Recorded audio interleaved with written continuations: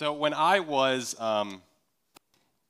knee-high to a milk cow, I had this horrible fear of monsters. I was sure that there were monsters either under my bed or in the closet in my bedroom. I was sure of it. And no matter how many times Mom and Dad would come in before bed, and I would make them look under my bed and open the closet and make sure there were no monsters. And they would then assure me, Justin, there are no monsters. Look, they would open the door, and I'd hide under the covers, and they'd say, no, Justin, look, it's fine. It's just some clothes. You're okay. And then they'd make me get down and look under the bed with them, and look, there's nothing there. There are no monsters.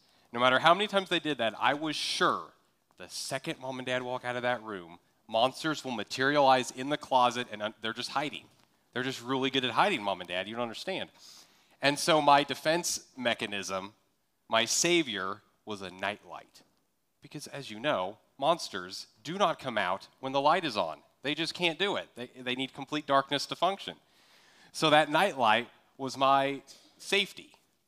Because as long as that thing's on, monsters can't come out. They're not going to come get me. They can't make it across the light in the room to get to me. And then, I got a little older, got a little taller, maybe to like the height of the head of a dairy cow, I don't know. I got a little bigger, and I realized that, okay, yeah, there really is no such thing as monsters. Like, they really don't. It was all me. It's fine.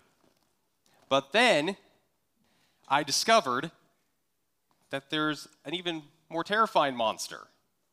And this monster was in the Bible, of all places. Why would there be a monster in the Bible? And his name is Satan.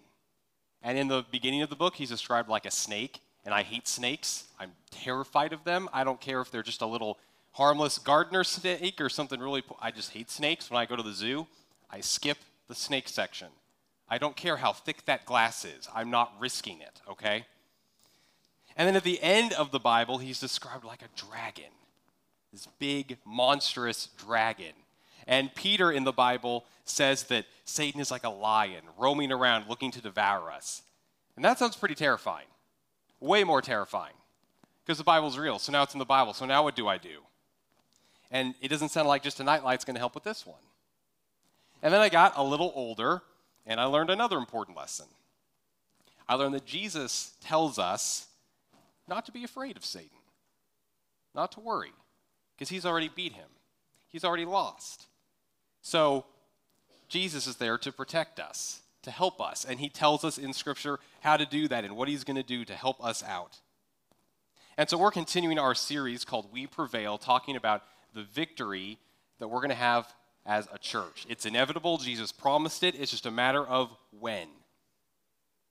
And last week we talked about Jesus taking his disciples to the city of Caesarea Philippi, to a place of idol worship and darkness and evil, and there he proclaimed that he was going to build a church, and his church would not be stopped. And so, last week we were challenged to be courageous instead of comfortable. And we were challenged to sacrifice instead of just sort of sitting back and waiting and letting things happen. And this week, we're going to talk about that while our church cannot be stopped, we do have an enemy who's going to do whatever it takes to slow us down. He can't stop us, he can't beat us, but he can try to discourage us, he can try to slow us down, he can try to hurt us in the process. And, our kind of Western culture tends to fall into one of two extremes when we talk about this. It's either like, that stuff is fake, that none of that is real, like we can prove it all with science, like that just doesn't happen anymore. Or the other side is this like unhealthy fascination and curiosity, and we try to figure out all this stuff that the Bible doesn't really tell us about the spiritual world. And both extremes aren't wise. It's unwise to think that there's a spiritual world that doesn't exist. It's unwise to think that. It's unwise to think that, the people in the Bible, they just didn't have enough science to understand these things. Because Jesus talks like it's real, and he fights it. It's also unwise to believe that every rock has a demon under it. And everything, you get a headache, Satan. You have a toothache, Satan. It's unwise to think of either extreme. So the Bible teaches us that, yeah, Satan is real. He wants to damage us. He wants to hurt us. He wants to try and stop us and do as much damage as he can before Jesus comes back. But the Bible also teaches us how to defend ourselves and how to fight back and what Jesus is going to do. And so the Bible teaches us to be aware and alert of Satan, but not to be afraid of him. We need to be aware of what he's up to and alert and paying attention, but we don't need to be afraid of him because Jesus has already taken care of that battle for us.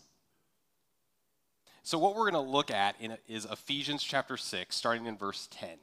This is a place where the Apostle Paul has a lot to say to us about how to defend ourselves in this spiritual battle.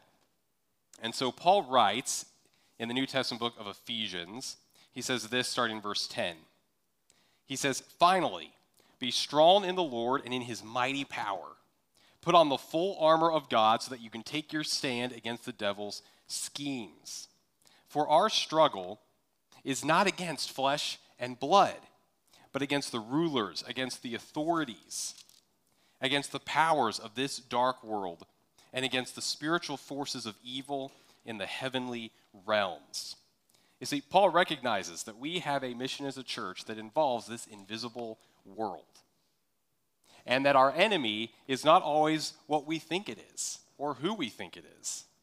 You know, in the Old Testament, there's this story in 2 Kings chapter 6 where the prophet Elisha, he's been causing some trouble for the king of Aram. The king of Aram's been trying to conquer Israel, but every time he makes a battle plan, Elisha is able to prophesy. God tells Elisha what the plan is, and he tells the king of Israel what the plan is before King Aram can carry it out. So he's obviously very frustrated by this and decides he needs to eliminate Elisha before he can conquer Israel. And so there's this story in 2 Kings chapter 6 where Elisha's servant, he goes outside of their house in the morning, he gets up, goes outside, and he sees that the city they live in is surrounded by the army of Aram. And he runs back in, and he's, Elisha, what are we going to do? Like, he is terrified. There's this army. We don't have weapons. We don't have an army big enough. What are we supposed to do? And so Elisha responds to him, and he says, "Don't be afraid. Those who are with us are more than those who are with them." And his servant is thinking, "What in the world are you talking about, Elisha?" And Elisha prayed, "Open his eyes, Lord, so that he may see." Then the Lord opened the servant's eyes, and he looked and saw the hills full of horses and chariots of fire all around Elisha. What the story shows us is there is a spiritual world that we don't always see. And Elisha saw that God had provided this army around the city, this invisible army, to protect Elisha from the king of Aram. But his servant didn't see that. And so in his fear, Elisha asked the Lord to allow his servant to see what he sees. That God is already, he's taken care of this battle. He's prepared. He's way ahead of the enemy. And so us too, there are certain things that the Bible teaches us that we can have access to in this unseen battle, this invisible world that we have. And so as Paul says in Ephesians 6, he says, that the devil, he's got these schemes and these tactics. He's got these plans to try to get after us, and we need to be aware of that. And what he's trying to do is he's trying to get under that armor of God, or he's trying to convince you to just leave it at home. You don't really need it. It's fine. But there's something important about how Paul describes this armor to us that we lose just a little bit in English, because in Greek there's this way of saying, when he says put on, it's this idea of you continuously, every day, put that armor on. And so that's something every day we've got to remember, okay, faith and truth. We've got to put it all back on. We've got to be prepared and ready every time. Because Satan has these schemes that he's going to come at us. And I just try to think of a few ways, some common tactics that Satan has for us to just be aware of. These aren't all of them. These are just three that I thought of. The first is isolation. He will try to convince you that you don't have any friends, nobody cares about you, nobody's going to understand, you've got nobody to talk to, like whatever happened to you, it's only happened to you, nobody else knows. And he's going to try to get you distanced from other people and distanced from God and try to get you to physically isolate and just feel like you're just going to lock yourself in your room, you're just going to stay in your house, you're not going to talk to anybody, you're not going to associate with anybody else. and he's going to try to get you off by yourself because then you will be an easier target for him down the road. He'll cut off your support systems. He'll turn you away from the Lord. A second one is distraction. Now, Satan's going to try to distract us with things of all shapes and all sizes. But I actually think this is one of the most dangerous ones for us that we do not think about. Because I think this tactic can be as simple as the autoplay feature on Netflix. It can be that easy. If Satan can just get you to just watch one more episode, that's just another 30 to 50 minutes where you're not praying, you're not going to read the Bible, maybe you'll miss an important text, you'll be a little distracted, you're not going to have a meaningful conversation with your spouse or your kids.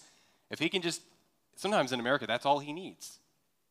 He just needs to keep you just a little distracted, just a little busy.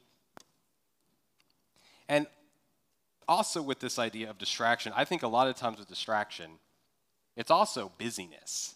If he can just keep you busy enough to not make time for the things that are most important to God, he's got you. He can slow you down. He can slow the church down. There was a leadership conference that Rodney and I and Scott Hord went to several weeks ago, and we were, doing some different projects kind of in this group, and the guy leading the conference asked people to sort of share a challenge they were trying to work through. And there was a student pastor from another church who stood up and said, basically like what she was trying to figure out is, how do I convince my students about how important Jesus is when their parents tell them that sports and school are way more important? She says, how do I, and Caleb says, amen, how do I do that? Sometimes all Satan needs to do is he just needs to get you a little too busy. Just say yes to a few many evening commitments, a few too many sports programs, a few too many organizations, and then all of a sudden, you've got no time to hang out with non-Christians. You've got no time to be home as a family and invest in your own kids. You're just all busy. You're just running here and there, and, we'll eat really quick and then on to the next thing. Sometimes in America, that's all he has to do, and he's got you.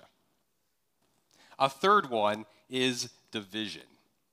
And Satan, he'll use anything he can to drive a wedge between you and other people and in his church as well. Anything he can use. Now, maybe, you've heard some of the stories about, unfortunately, like, a church splits because of the color of the carpet, and that just seems like ridiculous. How could that happen? But if Satan can use the color of the carpet to split up a church, oh, you bet he's going to. If he can use the choice of a light fixture, absolutely he'll go there.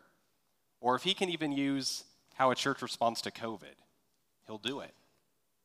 If he can do that to split up a church and weaken it, absolutely, he will. And you probably don't need me to remind you that there's an election coming up. Oh boy, maybe some of you don't want to think about that right now. And maybe, as the election comes up, maybe you're the person who you've got a candidate that you are fully behind, you believe in this person, or maybe you're a person who's just like, can we just have some other options? Like, I'm just kind of sick of this, right? Wherever you are, like, listen, wherever you are in that, just remember what actually matters.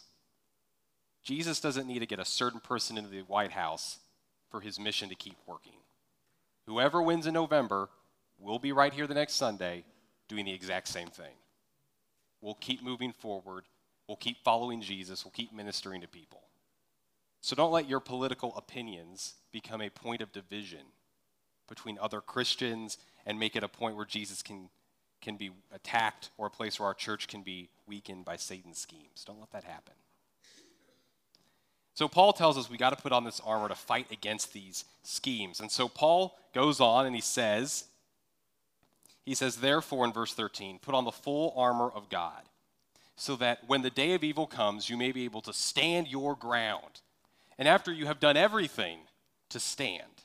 Stand firm, then you hear a theme, stand, stand.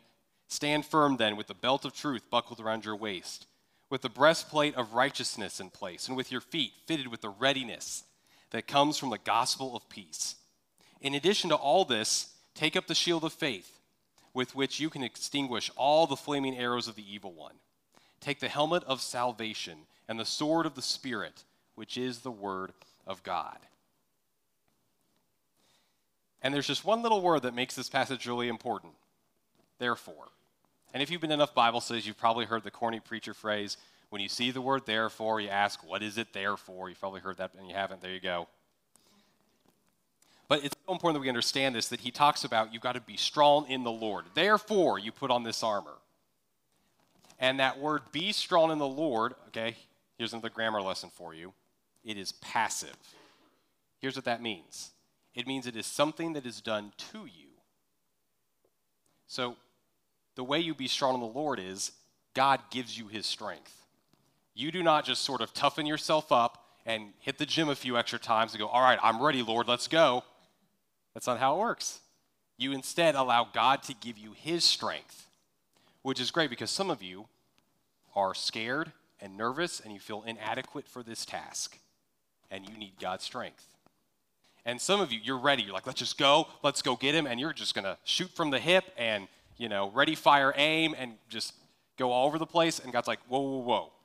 It's my strength, not your strength. That's how this is going to work.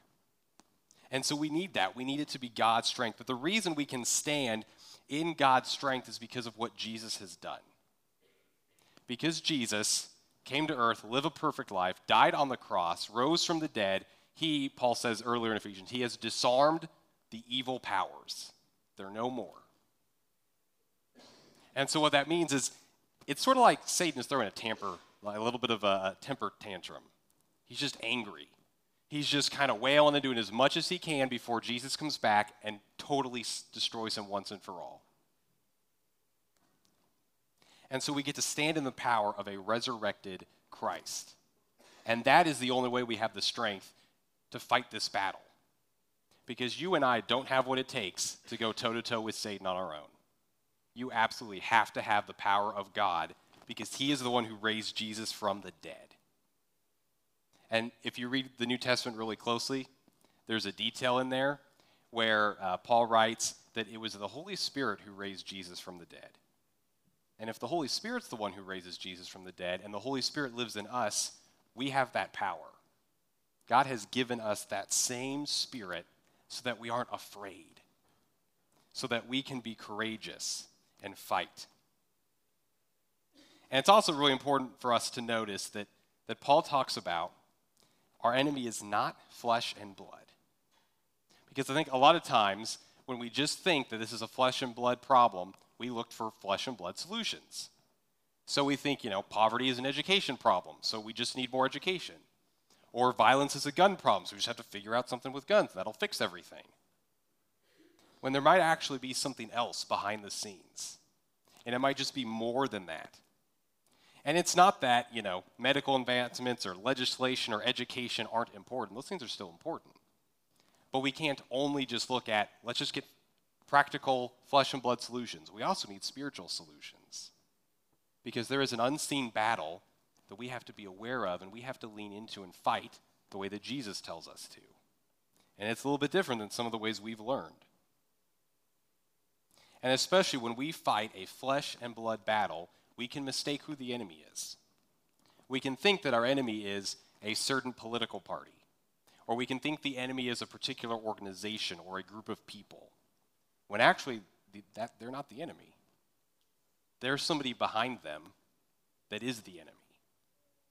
And there are lies that are the enemy. And sometimes we start to attack people and we hurt people when there's something else that we need to fight. There's a lie that needs to be fought.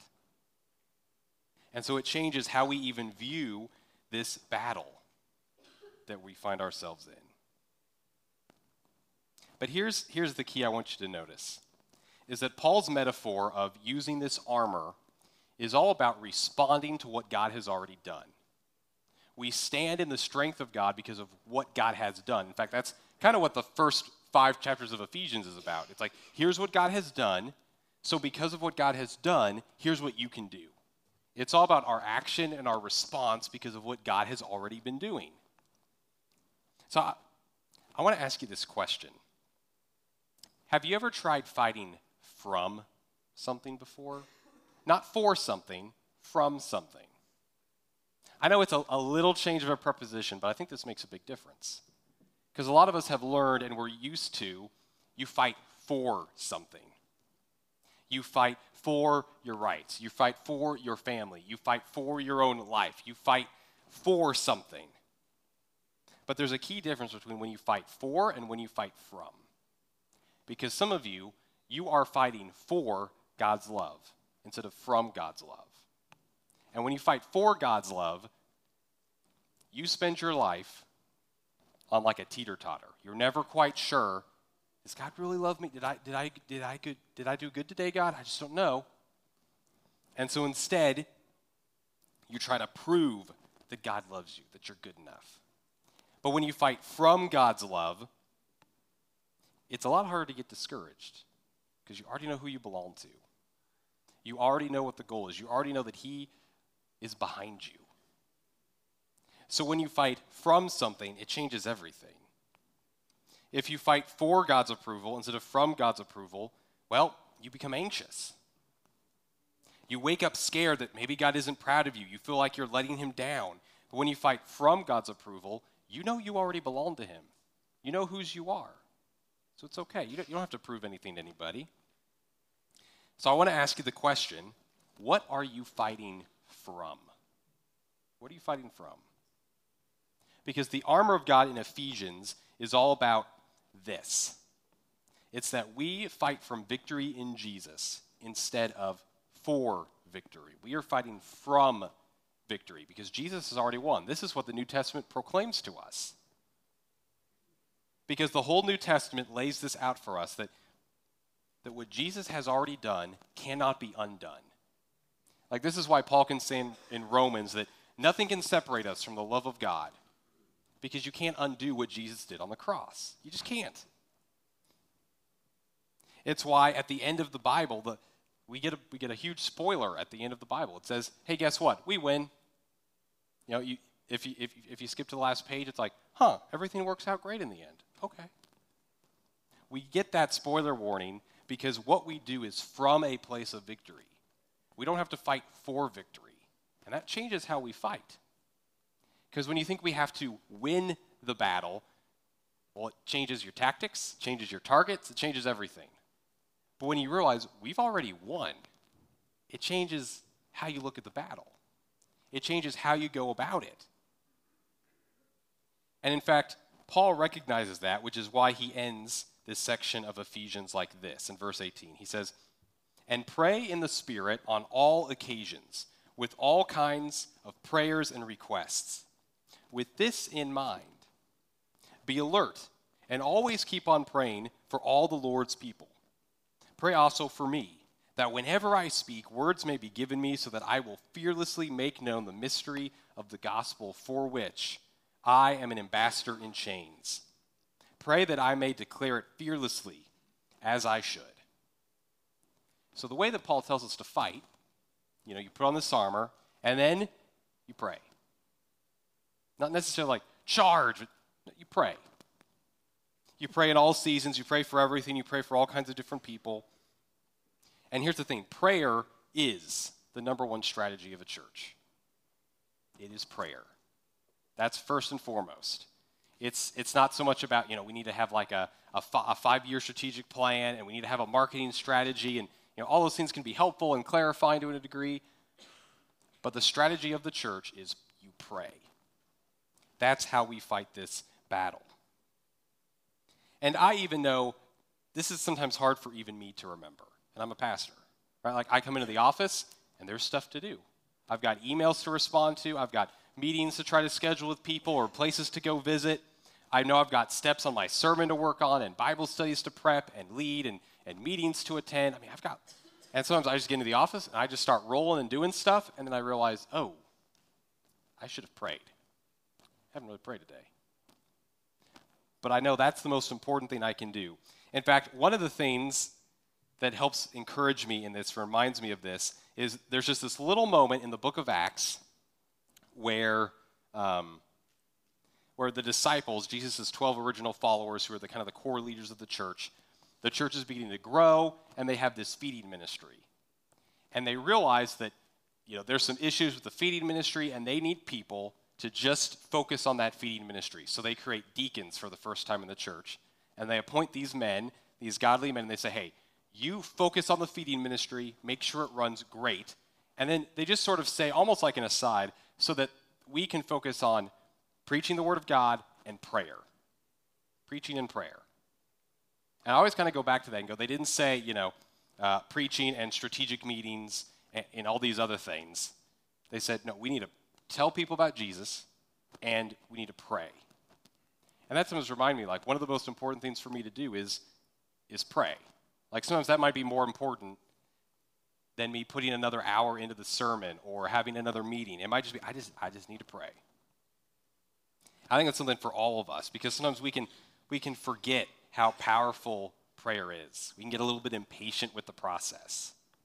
But Paul says the way you fight this battle is you pray.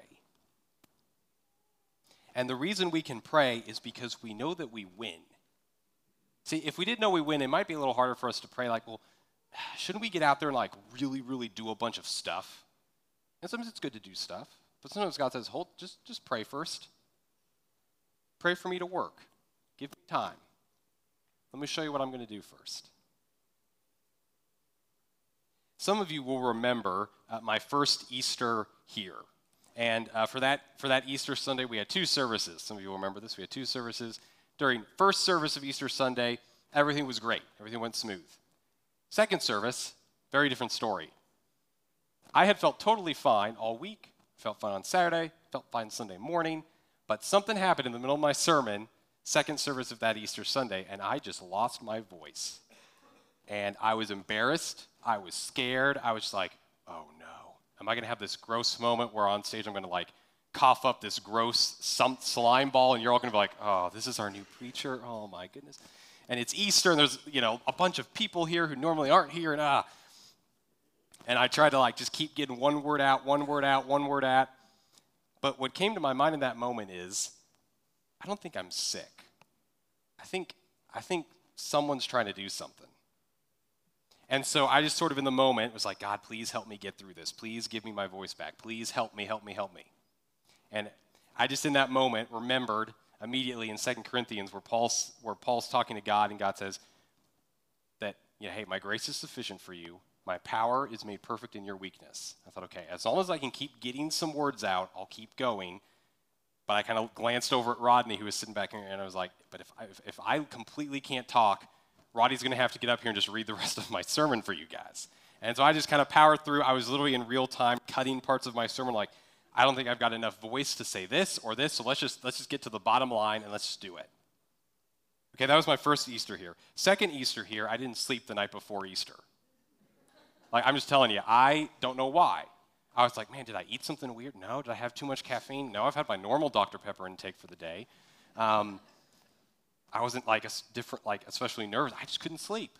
So I, rolled in here before service and I was like, I am exhausted. I have not slept at all, which makes me a little nervous for what this Easter will be like. And, I've just kind of begun to notice, this is just for me, I've begun to notice that it just seems a little too convenient in a way that I'll feel fine all week, but then late on a Saturday night, I start to just kind of feel sick and tired and just worn out. Or I've had a great week, but then on Saturday, I just have all these discouraging thoughts. Like I just feel like, man, I'm not good enough. Like, I'm this 31-year-old, whippersnapper. Why are people like who've been followers of Jesus twice as long as I've lived going to listen to me on a Sunday? Or I'll think, gosh, is anyone really going to, is this even going to work? And I'll feel so discouraged. And I've just begun to learn that's probably not an accident. And maybe you can think of some moments in your own life where you think that maybe seems a little too intentional. And so we have to be aware that there are some ways that our enemy works to try to discourage us, to try to stop us from following Jesus, to try to keep us comfortable and keep us on the couch instead of out in the community. There are all kinds of ways he's trying to attack us. But the strategy is to pray. Strategy is to pray. And if you ever need something to pray, just come here to the end of what Paul says, where he says, pray in the Spirit on all occasions with all kinds of prayers. And he even tells the Ephesians how they can pray for him. He says, pray for me that whenever I speak, words may be given me, so that I will fearlessly make known the mystery of the gospel. Selfishly, if you ever want to know what to pray for me about, just pray that verse in Ephesians for me. Pray that for Caleb. Pray that for John. Pray that for Rodney. Pray that for Taylor and Sierra. But pray for your whole church family. Pray for our students as they wrestle with really difficult questions in their culture, things that they see at school and in their friends, and they're going to Caleb like, Caleb, how do we talk about this? What do we do? Pray for those in our family who are struggling. Pray when things are great and awesome. Pray when things are terrible and you don't have answers. Pray for people in the church who are your best friends, and pray for the people in this church that you just kind of hope you miss on Sunday and you just don't really have to talk to them. Pray for all of our Sunday morning volunteers as they help teach Bible studies in the morning. They have the words to say, and for our volunteers in the kids' fort, they have patience and grace, because some of those kids are so gosh darn adorable, and sometimes they are little terrors, right? Some of you know, you're in this room, you're like, yeah, I drive Mr. John crazy sometimes, but he loves you guys. And some of you are thinking, I don't drive him crazy. Who's he talking about? Anyway, pray for our worship team, because, sometimes they need to be healthy so that they have a voice. Pray for unity for this church. Pray that we can be a place where people can come and get to know Jesus. Prayer is never a waste of time. It never is. And there's a couple ways that as a church we try to help kind of inform you about ways you can pray. For those of you who are a little more old school, in the bulletin we have a little insert that is our prayer list, and we just keep our different missionaries and organizations we partner with on there, as well as a number of people that are having unique struggles and need prayer. And so if you ever need prayer in a particular way, or you know of somebody, you can always contact the church office and add somebody to that list. But for those of you who are a little more new school, you're not, we have an app for that, all right? We really do. We have a church app, and there's a prayer section in that app. And you can submit a prayer request in that app anytime from anywhere. It takes a little bit to upload because I get an email and I have to click yes, post. But, that's just how it works. And then you can literally pray for those requests anytime. You can open up the app, see what prayer requests are in there, and there's even a little like button like on Facebook to mark I've prayed for that. And so we can actually see how many people have prayed for things. So we have tools so that if you're like, man, I'm going to pray right now, what should I pray for? You've got ways to find things to pray for and people who need prayer. But prayer is never a waste of time. And so the way that we will fight this battle is you put on the armor of God. You put it on every day. You stand in God's strength, not in your own. But most importantly, you pray. Because when we are fighting from the victory that Jesus has already won, it's so much easier to pray, because that's his strategy. So let's do that. Would you pray with me? Dear Jesus, I thank you for your sacrifice on the cross and for even teaching us how to pray. Your disciples asked you that question, and so you told them, you gave them what we call the Lord's Prayer. And you prayed for us and for your disciples, and so we can read your prayers. And God, I am so thankful that we are fighting from victory instead of for victory. I'm so thankful that we know that in the end we win, and we can have confidence and courage that it's all going to work out in the end. So Holy Spirit, give us the power and the courage and the strength and the boldness that only comes from you to disciple our kids, to share Jesus with our friends at school who don't know him, to talk with our coworkers when they are discouraged, to get into your word and study it, to get out into the community and maybe go to some places that we're a little uncomfortable with. Give us your strength to stand firm and to put on this spiritual armor that you've given us. Help protect us from the schemes of the enemy. And God, I pray that you would push back those lies that Satan has been busy sowing. First, I pray for maybe the lies that some of us in this room believe, or we believe that we're not good enough to follow you, or we don't believe that Jesus has really saved us and forgiven us. Or maybe we believe that we just don't belong. Help us to not be isolated, but to know that there are others we can share this life with. And God, I pray that you would prevent us from being distracted, that your Holy Spirit would sort of nudge us when maybe we're falling into a trap and we're just a little too busy and a little too distracted. Help us to see those opportunities that you are putting in front of us. And God, I pray for unity, that you would help us as a church body and all the churches around the world to be united around your Son, Jesus. Help us to be united even when we have different opinions on things and different perspectives. But help us to keep the main thing the main thing. Help us to continue to go back to Scripture and what you tell us matters. Help us to follow the leading of the Spirit. And God, help us to pray on all occasions with all kinds of prayers. Help us to continue to fight this battle that we know we're going to win. Help us to bring as many people into your family as possible with the time that you've given us. It's in the name of Jesus that I pray. Amen.